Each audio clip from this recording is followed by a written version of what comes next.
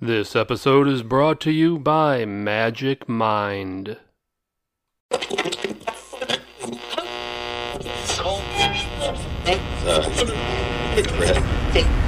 If you like scary stories, you've come to the right place. Welcome to the Maniac on the Loose Scary Stories podcast. Sit back and relax. Keep your arms and legs inside the vehicle at all times and enjoy the ride.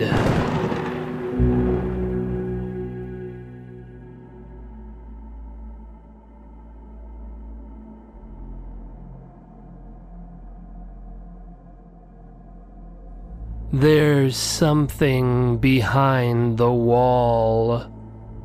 New owner. I'm recently divorced. My husband got the house, I got the savings and our dog. With the money, I bought a nice house in what seemed to be a peaceful neighborhood. The majority of the houses in the neighborhood were similar to mine. 2-story brick colonials built in the 1920s, but they were all well kept and modernized. My dog's name is Jasper. He's a very protective rat terrier. Jasper was immediately taken with the basement. It's a full basement with concrete floors and walls. It was partially finished. Apparently, one of the previous owners had intended to turn it into a library, as there were floor-to-ceiling bookshelves against a couple of the walls. I just planned on using the basement for storage. Being that I was still settling in, I was in the basement a lot as I brought items down that I determined I wouldn't be using in the near future. Every time I opened that basement door, Jasper would race down the stairs and run to one of the walls that was lined with a bookcase and bark. My fear was that I had mice, or worse yet, rats. But in the short time I had been in the house, I had seen no evidence of rodents around the food areas in the kitchen as one would expect if they had such a problem. This became a regular thing for Jasper. He'd tear down the basement stairs and sit in front of that one particular wall and bark at it. He'd do that for hours if I let him. A couple times late at night when I was fast asleep, Jasper woke me up barking at the wall in the bedroom. He'd sit at the foot of the bed, stare at the wall, and bark. The same thing happened in the bathroom once. I had just gotten home from a hard day at work and decided to take a nice hot bubble bath. I had actually started to doze off when I heard Jasper start barking. Again, he was staring at the wall as he yipped. I was starting to get concerned. What was it about the walls that had Jasper so agitated? One day, while I was organizing some boxes in the basement, Jasper had another barking fit. As usual, he was staring at one particular bookcase-covered wall. But this time he wasn't just sitting there barking, he was digging at the center of the wall, as if there was something behind it. I was about to inspect it closer when I heard a knock on the front door. It was my next-door neighbor. I had seen him tending to his magnificent flower garden a time or two, but we had not officially met. He was a portly gentleman in the late 60s. His thick rose-framed glasses didn't go well with his khaki bucket hat, colorful Bermuda shorts, and tan Crocs. He held a constant sour expression and introduced himself as Hubert. I smiled cheerfully and told him it was nice to meet him, but he interrupted me by holding up his hand. "You can dispense with the pleasantries, miss. First, let's discuss your lawn."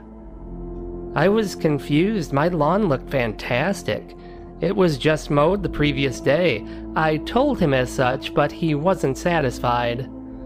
"Yes, I saw your lawn boy, and after he completed the job, I measured the height of your lawn. It's approximately 3/4 of an inch higher than mine. In the future, please advise your worker to use a lower cut setting."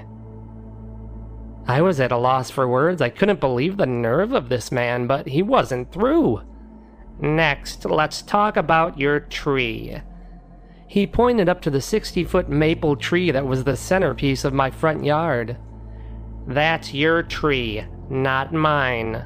The leaves on this tree are yours, not mine. Thus, if I find any leaves in my yard, I expect you to rake them up.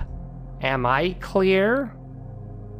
Before I could respond to his inappropriate demand, he moved on to another subject, Jasper.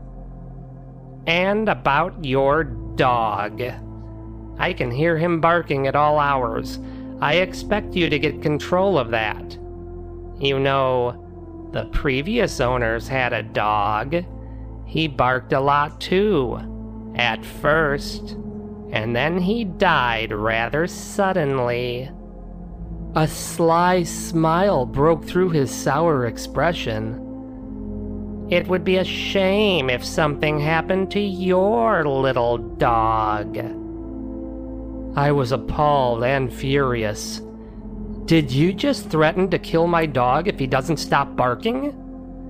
"I did nothing of the sort. I simply informed you as to the unfortunate demise of the previous homeowner's annoying pet. Good day." And with that, my jerk of a next-door neighbor marched back to his property. That night I was awakened by the distant barks of Jasper.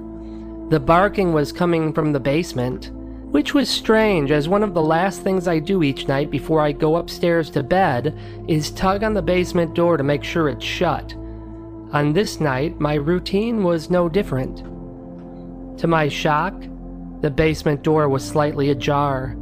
I slowly made my way down the long flight of stairs to the basement toward the angry yaps of Jasper and found him barking and digging at the bookcase. What was behind that wall that always had Jasper so enraged? It was time to find out. I ran my hand over the edges of the bookcase. It was sturdy and well built, but when I grabbed hold of one of the shelves and shook it, the bookcase seemed to give slightly on the right side, as though it had just moved backwards a little bit. I gave it a hefty push and it rocked backwards again. Finally, I put all my weight behind it and shoved it with all of my might, and to my amazement, the bookcase spun open. It was a false wall, and beyond it was a tunnel. It was a vast stone tunnel that was so long it disappeared into the darkness. As I contemplated my next move, Jasper darted down the tunnel and out of my sight. "Jasper!" My little companion had made the choice for me. I had to go after him, so I entered the eerie tunnel and began walking. The tunnel was dimly lit by a string of small lights that were fastened to the tunnel ceiling. The subtle scent of mildew draped the air. I expected the tunnel to be chilly, but it was surprisingly comfortable in temperature. I came to a ladder propped up against the tunnel wall. I looked up and could see that it led to a second and third level. I climbed up it to find a wall with various small holes cut into it. I put my eye against one of the holes and found myself staring into my living room. I climbed to the third tier of the tunnel and found holes that spied into my bedroom and bathroom. Someone had been peeping on me.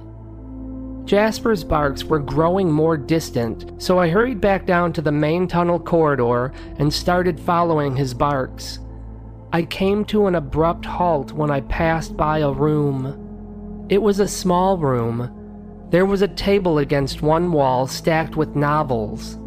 A small burning candle sat on a nightstand which was positioned next to a dirty, twin-sized bed. A wrinkled blanket and puffy pillow sat atop the bed, as did a freshly opened bag of potato chips and a hatchet. I stepped forward for a closer look and gasped when I saw the glistening of fresh blood covering the hatchet blade. That's when I noticed the blood trail leading out of the room and down the tunnel into the darkness. I didn't want to go any farther. I bent down and emphatically called for Jasper. When I did, he stopped barking, and a few seconds later, I could hear the click of his nails on the tunnel's cement floor. Jasper greeted me with a multitude of vigorous licks to my face. I quickly gathered him up, hurried out of the tunnel, and called the police. There's something behind the wall, Gunther. Most houses in this neighborhood had coal furnaces at one point. Tunnels were built with rails to easily move coal to the furnaces back in the day. In the 1920s, bootleggers utilized the tunnels to transport and hide booze. Nobody is aware that the tunnels exist anymore, except for me. My name is Gunther. The tunnels are my home. When I was a young boy, I lived at 313 Madison Street with my parents. My father knew about the tunnels. He showed them to me. He said if the police ever came to take me away, that I should run to the tunnels and hide. Why would the police want to take me away? Because I hurt little girls. I didn't want to. All I wanted to do was touch their fine, soft flesh, and to bury my nose in their bountiful hair and smell their sweet fragrance. I wanted to explore their bodies with my hands. Girls didn't like when I did any of those things.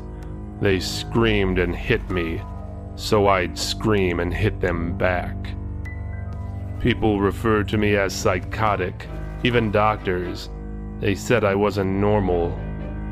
I learned that it was best if I stayed away from girls and admired them from a distance. I was still a boy when my parents were killed in a car crash. I overheard people saying that they were going to put me away in a mental hospital, so I ran to the tunnels to hide. And I never left. The tunnels run underneath every house in the neighborhood. Every house has a wall in the basement that opens and leads into the tunnels. Over the years, I mastered the tunnels and how to utilize them. I can come and go into any house in the neighborhood as I please.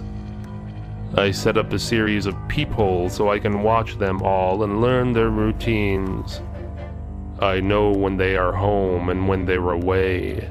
And when they're away, Gunther plays. I eat their food, watch their television, lay in their beds, and they never even know. And the women, the women. I watch them from the protection of my tunnels. I watch them sleep. I watch them change. I watch them bathe. The biggest problem I encounter is when one of the families gets a dog. If the dog is fat, lazy, and friendly, it's not a problem. But yipping watchdogs are. They know when I'm behind the walls and they bark. Those are the dogs that I poison. A new woman had moved into the house at 459 Monroe Avenue.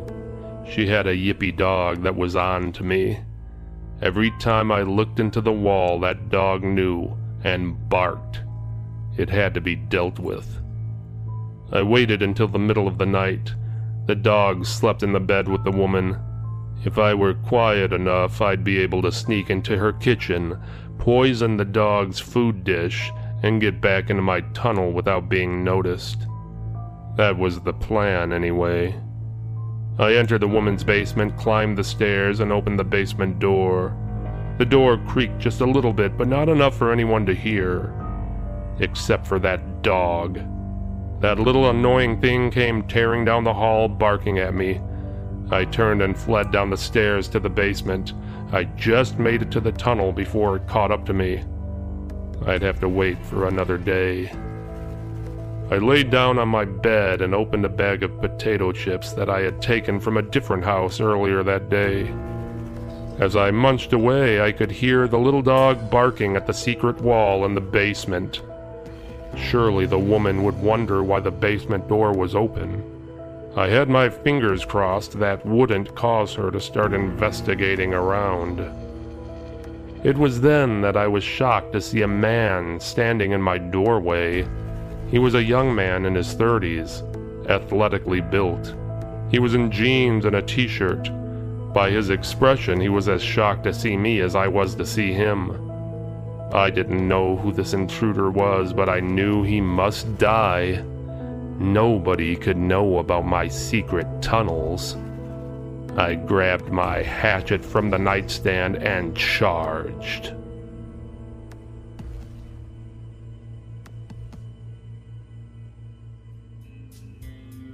There's something behind the wall. Neighbor across the street. I finally talked my wife into letting me turn the basement into the most momentous man cave of all time. Big screen TV, surround sound speakers, refrigerator, pool table, card table, a bar, tavern decorations, and anything else I could think of. It was dumb luck that I found the tunnel. The wall was made of a huge bookcase. It looked cool, but that's where I wanted to put my TV, so I took a sledgehammer to it. I knew the wall behind it was concrete, so there wouldn't be much risk of harming the foundation. But a funny thing happened. One of my swings hit a soft spot in the back of the bookcase and dented it in. You can't dent concrete, so I knew something was up. I started pounding away at the bookcase even more, and suddenly the thing spun open. I couldn't believe it. Then I saw it. The tunnel. I discovered some kind of ancient tunnel system. I walked all around it. I traveled under the entire neighborhood, and shockingly, there were secret doors to every single house. And the back of the doors were labeled with the addresses of the houses. What was this place? As I meandered down one of the many tunnels down there, I stopped when I found myself in the doorway of a room. An occupied room. There was a tall man with stringy white hair laying on the bed. He was dressed in dingy coveralls. He was clearly undernourished, scrawny, and very pale. I guessed him to be in his late 60s. He jumped from the bed and faced me. His light blue eyes were filled with confusion and then rage as he picked up a hatchet and let out a battle cry while charging me. I wanted to run, but he caught up with me before I had the chance. Lucky for me, I caught his wrist as he brought the hatchet down, or he would have buried it in my chest. We wrestled around on the ground for a bit, and somehow I managed to gain the advantage and get on top of him. He was flailing around with that hatchet. That's a damn miracle that he never connected with it. In a flash, I pulled the hatchet from his hand. He was still slapping and punching at me. I just meant to hit him with the side of the hatchet to subdue him. But the hatchet slipped in my hand as I brought it down, and the blade of the hatchet crunched into his face. He was obviously dead. I pulled the hatchet from his skull and threw it on his bed. I then began pulling the body down the tunnel. What I was going to do with it, I had no idea. That's when I saw another secret door open at the end of the tunnel. I pulled the dead body around a corner and peeked out as I watched the woman who I recognized as my new neighbor across the street from me. Her dog caught up to me and started barking. I tried to reach out and pet him, but he snapped at me. I was in trouble. When the woman saw the bloody hatchet and the blood trail, she'd call the cops. What was I going to do? I heard the woman call the dog. Luckily, he went to her and they both exited the tunnel. I took a few minutes to collect myself and devise a plan. The police were going to find the bloody hatchet and follow the blood trail to wherever I pulled this body to, so I couldn't bring it back to my house. I had to leave it somewhere in the tunnel far away from my secret door entrance. The problem was, whoever's secret door was closest to the dead body would be the prime suspect, and I couldn't do that to any of my neighbors. They were all good people. Well, except for Hubert. he was the jerk who lived across the street from me. He'd call the police if my kids played a little too loud in our yard. Once my kids were playing catch with a big bouncy ball. They accidentally kicked it into Hubert's yard. He picked it up and popped it with a pair of garden shears. Once I parked my car down the street because I had relatives staying for the week and wanted them to use the driveway. Hubert called and reported my car as an abandoned vehicle. Sometimes I'd be out in the yard and I'd look across the street to find Hubert watching me with binoculars. When he'd spot me, he'd point to his eyes and then point to me, letting me know that he was watching me. I mean, who does that? I used to have a dog. If I ever let him out without a leash, Hubert would call animal control. That dog died unexpectedly. I always suspected that Hubert may have poisoned him. I dragged the dead body to Hubert's secret door and even went a step further. I pushed Hubert's secret door open and pulled the dead body halfway in. Try explaining that one, Hubert.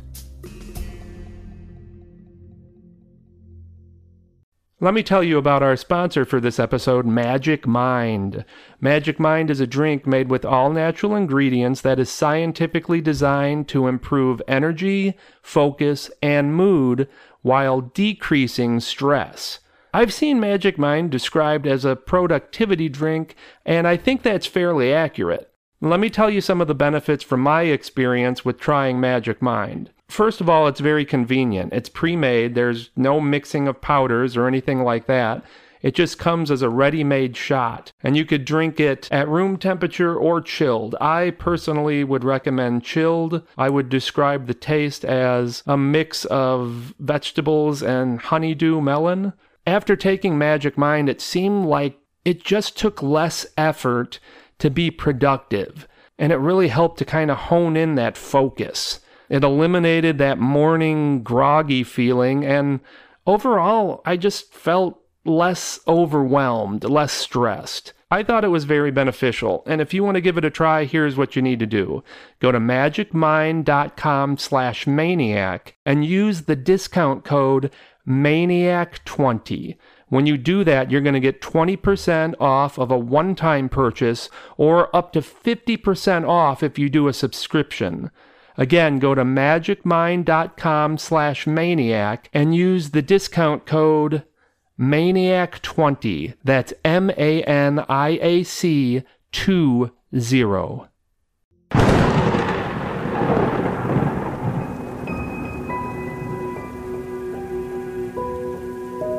We hope you enjoyed the show. We're dying for you to come back for more. Visit maniacontheloose.com. Sign up for our newsletter, and I'll give you some free stuff. We'll see you soon. Very soon.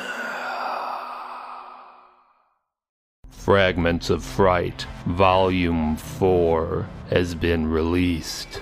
4 times the suspense, 4 times the danger, 4 times the terror. Go to maniacontheloose.com/books or go to Amazon and search for Fragments of Fright.